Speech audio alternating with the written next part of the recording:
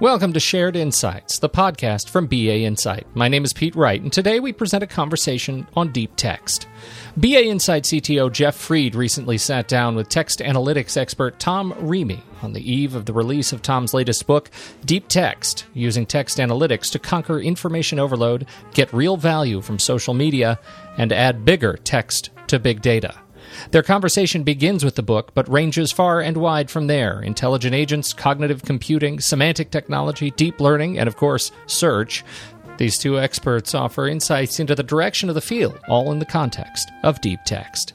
And now I'll turn it over to Jeff Fried with our guest, Tom Reamy.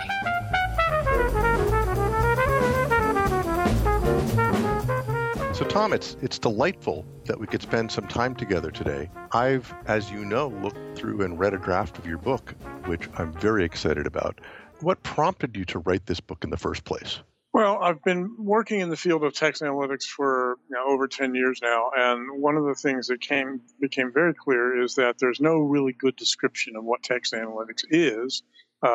And I kind of got tired of these blank looks when I told people what I did.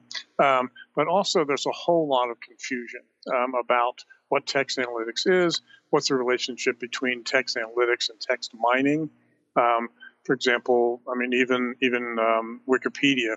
You look at Wikipedia and you'll see text mining and text analytics, and they talk about, basically interchangeable words. And to my experience, that's not even remotely true. And interestingly enough, even while they're saying that text analytics and text mining are the same thing, when you actually look at the descriptions underneath, the text mining description is all about mathematics and counting words as objects, and the text analytics is all about concepts and language and so forth. So even when they're trying to say that it's not that they're the same thing, they're basically presenting ideas that they're not the same thing. So that's one of the really big drives for writing this is to try to clear up that confusion. And what I wanted was not just a definition, a short definition of what it was, but I wanted to really talk about all the different aspects of text analytics, because again, there's no really good comprehensive book. There is one on text mining that's very good, but nothing at all on text analytics.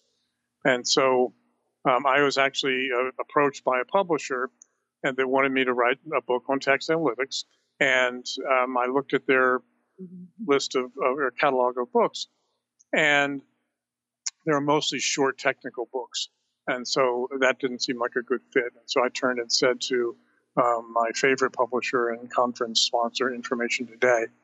And so that was what we agreed on, that I would write this very comprehensive book. We try to talk about what is text analytics, all the different features and functions, what's the business value, how do you get started in it, what are the best development practices and also the worst practices to avoid, what kinds of applications you can build with it. And then the book itself is actually divided up into 5 sections of 3 chapters each. The last section is on what I call enterprise text analytics, which is how do you build a text analytics program or initiative or foundation within the enterprise? And so that's really the whole story of trying to develop a really comprehensive look at text analytics. I've also looked around and seen that nothing like this existed. There's a lot of academic monographs, but really nothing that's useful for people that are trying to put it to work, as you will. I've also noticed lately sort of a resurgence in AI concepts, intelligent agents, cognitive computing, semantic technologies. Is that what the book is about as well? Not exactly. It does deal with it. Interesting enough, I'm probably dating myself, but I was actually around for the first real hype around artificial intelligence when they were going to be able to model common sense knowledge in the next couple of years. And in fact, I actually stopped working on my dissertation and went off in a different direction because of those claims. I and a whole bunch of other people were then, of course, disappointed. The latest hype, actually, I think, is it's got a lot more substance to it. What this book about is it's not, for example, cognitive computing. It deals with that in a couple of the sections, but it doesn't that's not the main focus. So, for example, deep learning is the technology behind Watson, for example, IBM's Watson. And so deep text tries to look at that and say, okay, this is great. They're doing some wonderful breakthroughs. But the breakthroughs are largely, and the deep learning itself is largely based on massive increases in speed of computers and size of neural networks that you can actually build. Now, neural networks, again, go back to the 80s, so that's not really new. So what I wanted to do in this book, and what I see as more important, is deep text as a way of adding depth and intelligence to, say, deep learning. And there's an article in the book that I talk about where there's one person, anyway, is trying to do a different approach to AI. And what he's trying to do is model AI more on how humans learn. Deep learning is not at all remotely close to how humans learn. Humans don't learn by being exposed to a few million examples of something, and then a pattern emerges out of their analysis of those few million examples, and they come up with a rule. Humans look at the situation and immediately overgeneralize from that one example, create an overgeneralized rule, and then they learn exceptions to it, refine it, and so forth. So what I'm interested in, what a lot of new other approaches to AI are interested in, is something that's modeled more on a human. And the reason for that is that for example, IBM's Watson's power, pretty much every 3-year-old child on the planet is better at language than Watson. Yeah, that's true. It's funny that you put it that way because, as you know, I too have lived through waves of hype in semantic processing. I did text analytics and semantic search back in the bubble days. Mm-hmm. It's very nice to see a new wave of hype in the sense that there's new energy around it, but there's still lots of hype. I wonder why that's so, because I think that hype makes things more confusing for people who are trying to apply this kind of technology. So why is there so much hype in this field? One of the things is that it's way more exciting to watch Watson beat the Jeopardy champions, for example, than to talk about how much value you get out of going out and hiring a librarian to make search work better by better metadata and auto categorization. That's just not really a gripping story. So that's part of it. The other is that an awful lot of, since there's a lot of technology involved in all of this, whether it's deep learning, deep text, cognitive computing, text analytics, there's a lot of IT involved. And companies that have that heavy IT investment and people that are in the field tend to want to believe the automatic story. They want to basically move people out of the equation and turn it all over to a computer, and because it's faster, cheaper, and so forth.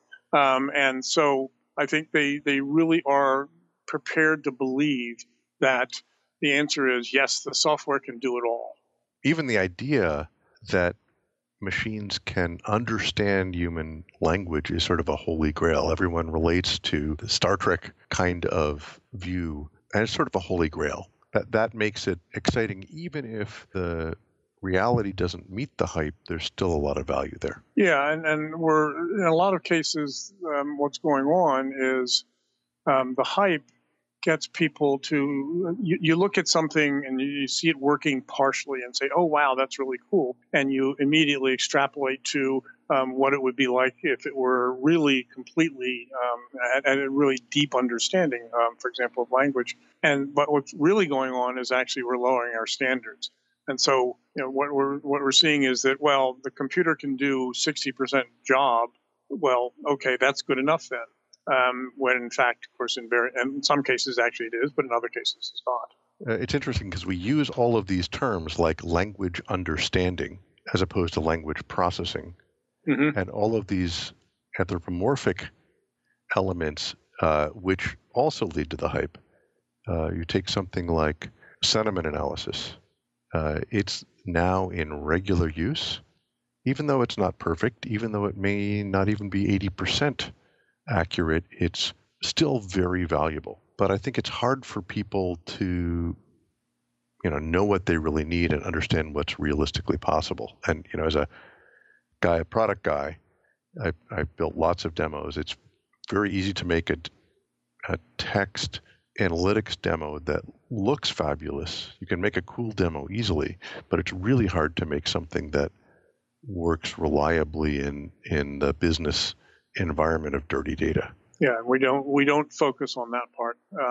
Say if the demo's there, if it looks good, then it's wonderful. Or for example, in the sentiment analysis example, I remember looking at the really early results. It was not much above chance whether something was really positive or negative or somewhere in between. I mean, we're talking about maybe 55% accuracy.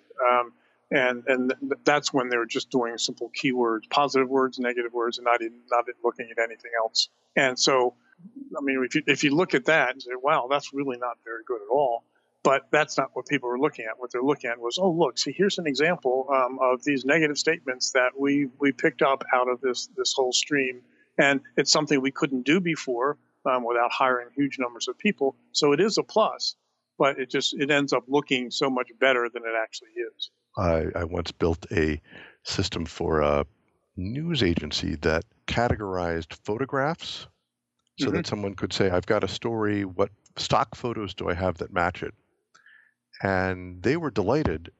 But I looked at it, it didn't really work that well. I mean, it often came up with photos that had nothing to do with the subject because it was looking at a tiny bit of metadata and then image processing, until I realized that, well, if it serves up 10 photos and 3 of them are good, that's much better than they had before. Right. So what are examples of things you've seen people really realistically do and get good business value of when it comes to deep text? What's possible today? There's sort of 2 answers. That one is that what's possible today is pretty amazing. But of course, even more amazing is hopefully what's coming. But when I look at the actual applications, there's sort of 2 main areas, are enterprise applications and social media applications. And yeah, there's a lot of overlap between them. But again, most of the hype is around the social media part, and a lot of that is because it's actually easier to do. But in the enterprise, the still number one application within the enterprise is trying to make search work. Now, we've been trying to do that for so many years, and it hasn't worked without using text analytics. And so more and more people are realizing that, this is the way to actually make search work. And so that's a big one. Then once you've got something like that in place, then you can build, business intelligence applications that go out and look at all different kinds of content and say, okay, what are your competitors doing? Or you go and do customer intelligence. What are you doing to? What are customers saying? What kinds of issues are they concerned about? So those are fairly standard, regular applications. Another one we've done for a number of clients is expertise location, building expertise profiles based on an analysis of the writings of the documents that someone's published into the enterprise. So that one was a good one. News aggregation is actually very mature at this point. We did one actually way back, like over 10 years ago, a very early application, and that's still working really well. But one aspect of that, and we can probably talk about this later on, but a lot of the applications that are working well and that are sort of mature are applications in which it's not an automatic process. It's the computer does something that to then make the human work smarter and better. So it's a hybrid solution. Humans in the loop is one of my favorite patterns because they provide supervision, et cetera. And that's one of the reasons that search is effective in this area, because it has humans in the loop. Right. Actually, this would be a fun thing to debate with you. What's your view of how search relates to text analytics? I mean, I'm kind of a search nerd, as you know. I think we actually probably met when I was doing some talk about how search and text analytics relate. Mm-hmm. Some, including me, would say text analytics is its own field and has really important applications as a module or part of a search engine. Some might say that all of search is an application of text analytics. Where would you come down?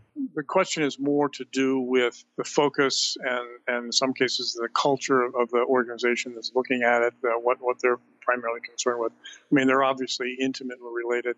Personally, I think that, yes, text analytics is the foundation that makes search work, and it also makes all those applications you can build on top of search, which we used to call search-based applications or info apps or whatever we want to call them. But yes, to me, I have to admit, text analytics is the sort of the foundation piece that makes it all work. Yeah, it's fun because it's sort of not a single technology either. It's a set of techniques that have so many applications. What was the other application you wanted to talk about? Social media applications, of course, are really big right now. Sentiment analysis but also not just sentiment analysis, but analyzing for other kinds of issues and concerns.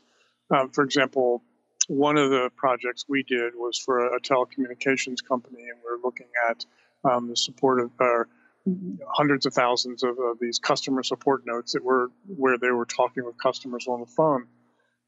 And so, we looked for sentiment, we looked for particular issues and so forth. But then, and this is to me one of the real powers of doing text analytics with rules, for example.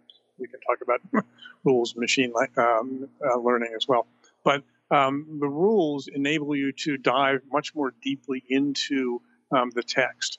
And so in this particular case, for example, we built rules that were designed to determine whether a customer was calling to actually cancel their entire account, or they're calling for, or it just simply sounded that way. So what we ended up doing was building rules that could distinguish between whether just, of course, calling to cancel an entire account or just one part, which they don't care if it's just one part because that's they'll sell some more.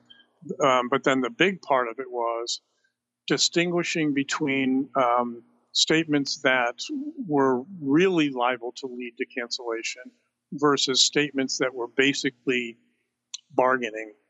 So the text would say something like, I'm going to cancel my account unless you do so and so. Or if you don't stop calling me, I'm going to cancel my account.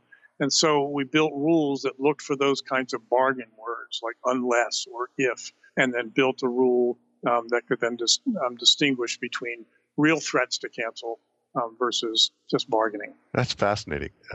Certainly powerful because people use all kinds of language. I know I often use sarcasm. Yep. That's a hard thing to pick up. It is. That's talking about holy grails. That's definitely one of the holy grails in this whole field is sarcasm. If you were to suggest just 2 or 3 key things that people should understand about this area, about deep text, what would you want to get across? The number one idea is that anything to do with text, the fundamental starting point is researching your own environment. Years ago, I used to study Greek language and culture and the whole self-knowledge as the highest form of knowledge. Well, in this particular case, I think it's absolutely true.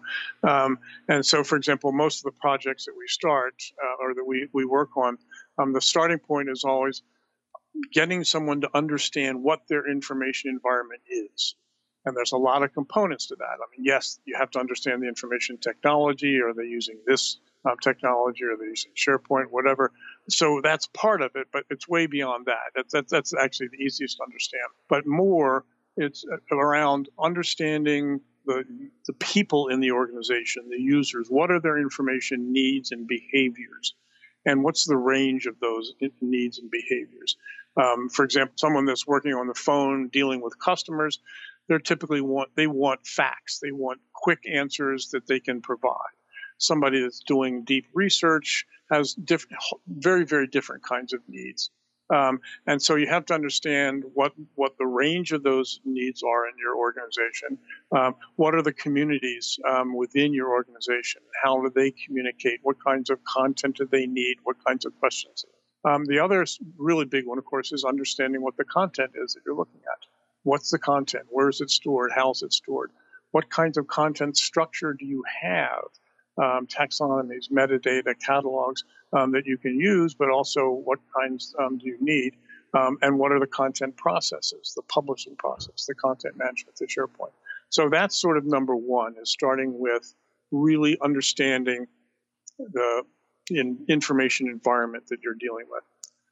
Number two big one, I would say, is that, and we've talked a little bit about it already, is that to me, the future of text analytics and the best approach is to look at how to integrate things like machine learning and rules-based, how to integrate human and machine efforts, and coming up with hybrid solutions that are not being sold as automatic solutions, but hybrid solutions. And to me, one of the biggest examples of the limitations of it's the automatic, simple machine learning kinds of approaches. There was a recent story about Facebook and trending news where they were accused of that there was a certain liberal bias. Well, when I read that story, to me, the most interesting thing was that with all the money and the technical expertise that Facebook had, their automatic part of the trending news processing got 60% accuracy. And all the rest, from 60 up to 80 to 90%, were with human editors working with what the programs provided.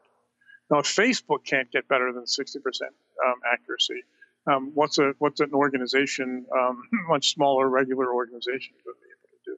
So it sort of comes back to, first, knowing what you have, what you need, knowing your data, and secondly, looking to hybrid solutions.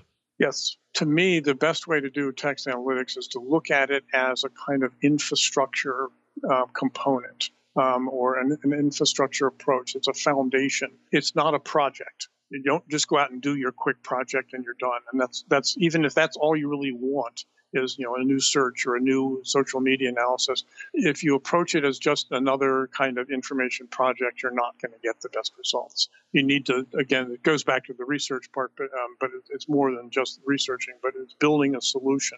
Once you have the foundation in place, the good text analytics foundation, then you can build all different kinds of applications. Sometimes I find that message about building a foundation is difficult in a business context because it's hard to measure whether, in such an abstract thing, is your taxonomy done or not? Is it quality or not? Because it's a means to an end, building a foundation in order to have applications. How do you help people through that dilemma? That is a very difficult one, and one way that I've been making the argument is tying it into what are the best ways to get started, or in some other cases restarted. But what are the best ways to get started in text analytics? And because what I've been trying to argue is that the best way to get started is by building this kind of foundation. Nobody wants to sit and just work on a foundation for the next year or two before they actually see some results. And so my consulting group, we actually have been doing this for a number of years, and we have this process we call a Smart Start. And what it revolves around is a basic mantra. The basic mantra is think big, start small, and scale fast. And so the think big is that, research, the foundation. You need to understand the whole environment, even if you're not building an environment, but you need to understand it. You need to have maintenance and governance plans, because that's one of the areas that people fail on time and time again. They build something that don't have really good ideas for how to maintain it or govern it. So you have to have that think big part. That can be done fairly quickly and shortly and without a huge amount of effort. Then the start small part is there's a lot of different ways depending on the initial application that you're interested in.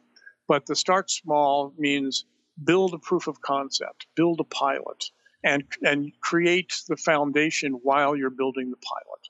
And what you do then is, and sometimes we've done proof of concepts that have been bake-offs between two different vendors. Other cases, it's just how to build a first application. The idea is not to build the whole thing, or even to build, certainly not to build a whole foundation, but by doing a pilot, you do a number of things. One is, of course, you learn how to use the software, but more importantly, it gives you the chance to build the kind of semantic resources that you need, taxonomies, metadata schema, and something we call catonomies. That's cute. I've come up with a number of new words in the book, and my guess is that I'll be lucky if 2 or 3 of them catch. But anyway, so catonomy is a combination of categorization rules and a taxonomy. So you build those, and more importantly, you train employees by doing. So they learn not just the software, but they learn the best development practices. Now, of course, we're a consulting company, and so our job is to help people do that. And so that's been one of our focuses. But to be honest, I found that most people actually do need that because they don't have the resources inside. And then the fourth piece of that, start small, is that by doing a small targeted project, you can see the results. You can see that this is actually something that's going to work. At the same time, understand what's going to take to build the complete application. And so that's when you get to the scale fast part where, okay, now we've got at least a partial foundation. We can start building apps quickly and economically and particularly avoid dead ends. I mean, one of the worst things you can do is say, okay, let's start this project and we're going to just build this giant foundation. And after a year, you discover that there's these 3 fundamental flaws, and you're not going to be able to build it the way you wanted to. So I think this kind of process is how we've been able to, or really tried anyway, to really push the notion of creating a foundation, but doing it in a smart way. That's great, because I find people are afraid of investing in these giant foundations, and the days of 3-year-long taxonomy projects with taxonomists that are off in a corner, those days are gone. No, I absolutely agree. I think those are gone. And in a lot of ways, the type of taxonomies that people were building in those kinds of big multi-year projects are being replaced as well. And part of the reason for that is the power of text analytics. I know you go out and you look at these giant taxonomies, MESH, which are huge, 400,000 terms or whatever it is, the current one. And those are good for one kind of thing, really heavily detailed academic kind of indexes. Well, that's not a very powerful application. So if you want to actually build applications with a taxonomy, these days people are doing much more. They're doing smaller taxonomies, and specifically they're doing faceted taxonomies where you have multiple taxonomies, and then you're figuring out how they relate to each other. How they can relate to each other in different kinds of search or different kinds of applications. Hallelujah. Yep. I mean, we do this partially because we have the tool set or a classifier that works with taxonomies and rules and does what you talked about as hybrids. I'm often trying to help people take big taxonomies and break them into small factors, or even such common sense things as, here's something about geography. Keep that by itself. Right. Here's something that's about your product lines. Keep that by itself. And, a dozen small catonomies is much better than a giant one. Yeah, absolutely. And one of the ways that we found you can actually do that, we were hired once back real early on by a large consulting company that was doing science and engineering consulting. And they wanted us to build, this was again 10 years or 8 years ago, something. They wanted us to build a big enterprise taxonomy. And so we started working on it. And as we were analyzing, one of the things that came very clear is that there were certain kinds of concepts that were appearing throughout this taxonomy in every different field, in every different discipline. Methods, for example, is one of them. I mean, there's chemical methods, there's engineering methods, and pulling methods out as a separate facet. When you can actually use those big old antiquated taxonomies in a number of ways. And one is to do something like that, where you facetize the taxonomy. Another way that we found is actually very interesting to do is that we've taken, like they say something like MESH, where you've got 5 or 6 levels, and you roll up the bottom levels to that third level. Use all the terms that were at that levels 4 and 5 in your taxonomy as part of a categorization rule, and keep the taxonomy itself as a good, simple, humanly understandable 3 level. That makes a lot of sense. Nobody clicks more than 3 levels anyway. Yeah. What gets in people's way of using deep text well? I've thought about that a lot because that's something, obviously it's the field that we're both in. And I think that there's a whole bunch of things, but some are small and some are large. One of the fundamental ones, of course, is just lack of familiarity. People don't understand what text analytics is and what its promise and what you can do with it. Hopefully, the book will help in that regard to some extent. But another related one is that there's a lack of resources in a lot of organizations now that really are the ones that are needed for the human side of the text analytics types of applications. Taxonomists and librarians, for example. The trend has been to reduce those. And that doesn't mean you have to go out and have a whole big library staff. But it turns out that, for example, certain librarians, if you get them out of the library and get them involved in, like, say, a text analytics kind of project, they're absolutely essential. But it's a different function. So they either don't have librarians or they're stuck in the library. So it's a lack of resources. I think there's also a kind of a cultural clash.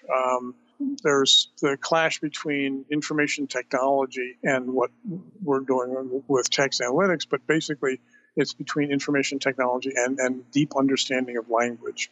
So information has to do with meaning, not just numbers. Another is lack of standards. I mean, every project is a custom project, and that's great for consulting companies. It's not so great for customers. And one reason for the lack of standards is, again, there's a lack of foundation resources. There's no big, there's libraries of taxonomies, but again, every one of them has to be customized. But fundamentally, to me, the single biggest issue is simply the complexity of language. Language is very, very complex, and we're trying to understand it in a deeper level. And that's why simple text mining applications, for example, can resonate with people. Because there you get doing away with meaning largely. You're just using sort of dictionary lookups and you're counting words as objects. But once you get beyond that and try to understand what does this mean, what does this sentence mean, what are the issues involved, it's very, very complex. And there's no way around that except, again, to build better and better solutions, better software, better models. And it's something that isn't going to be done overnight. It's not as amazingly sexy as Watson, but it's what's fundamentally needed. It's difficult. That's true. I still find that once people get into it, though, they can leverage sort of, what was your mantra? I liked it. Think big, start small, scale fast. A series of projects that each deliver value, that, maybe starting with less complexity and less depth in understanding, but building up to it. Yes, and that's exactly, I absolutely agree. For example, when I talk about text analytics as a foundation, again, we're not talking about some huge, in-depth, giant research projects or navel gazing or whatever, but you have to have some level of understanding, I think, to get the best out of the overall process. You have to start small. You have to have those series of projects. And once people learn how to do it, I'm kind of amazed at who it is within organizations that I end up working with that are the ones that become the champions that really learn how to do this stuff really well. Sometimes, as the obvious sort of job description will be a librarian, but very often it's not. It's somebody that's in some business group or in the customer relations group or marketing, and they just happen to be the ones that the language issues resonate with. Yes, and they often are the people that understand their data because they understand their business. Right. How can people get started? I mean, if you now have a sense that deep text and this area has a lot of potential for you, where do you get going? Well, the obvious answer is you buy my book. Okay, I guess that was a softball. Yes. No, and yes, of course. I happen to think yes, that would be a great way to get started. That whole process that we have called the Smart Start, I think, is that's the way to get started. And that's the smart way to get started. The think big, start small, scale fast. And what that ultimately means is, of course, you have to have champions within organizations. You have to have starting applications that people have in mind. But if you do start small with the deeper understanding, then I think you're going to avoid a lot of the problems that people have. But probably the single key issue in starting isn't found in the start. You can start a lot of projects and get some value out of them. The big issue is planning for what comes after the start. How are you going to continue to refine these resources? How are you going to continue to apply them and govern them? And so that's a piece that's very often missing, and that's the one that I think is most danger. But probably the biggest danger of getting started in this is you get started and you're moving and you think things are moving along, and then you run into a brick wall and you don't know how to get beyond it because you haven't either done the research or you haven't developed the right kinds of foundations and structures. And so, that's something that I think is a major problem for people in this field. Yeah, so that's a pothole to watch out for. And I know in your book, there's a whole part of the book that's about getting started, goes through the Smart Start and even some stepwise evaluation techniques. So as a reviewer, I'll say I heartily recommend the book. I'm really glad you wrote it, but I'm also thrilled that we could spend some time together talking about this subject and helping the listeners be successful. So appreciate your time very much, Tom. Oh, absolutely. I'm very happy. I'm always happy to talk about this stuff, but particularly with someone that like yourself that has been there as well and understands some of the issues and problems. But so I appreciate greatly the chance to talk to you. Thank you all for joining us. Don't forget, you can listen to the show anytime over at bainsight.com or subscribe for free in your podcast application of choice. On behalf of Jeff Fried and Tom Remy, I'm Pete Wright, and we'll catch you next time on Shared Insights, the podcast from BA Insight.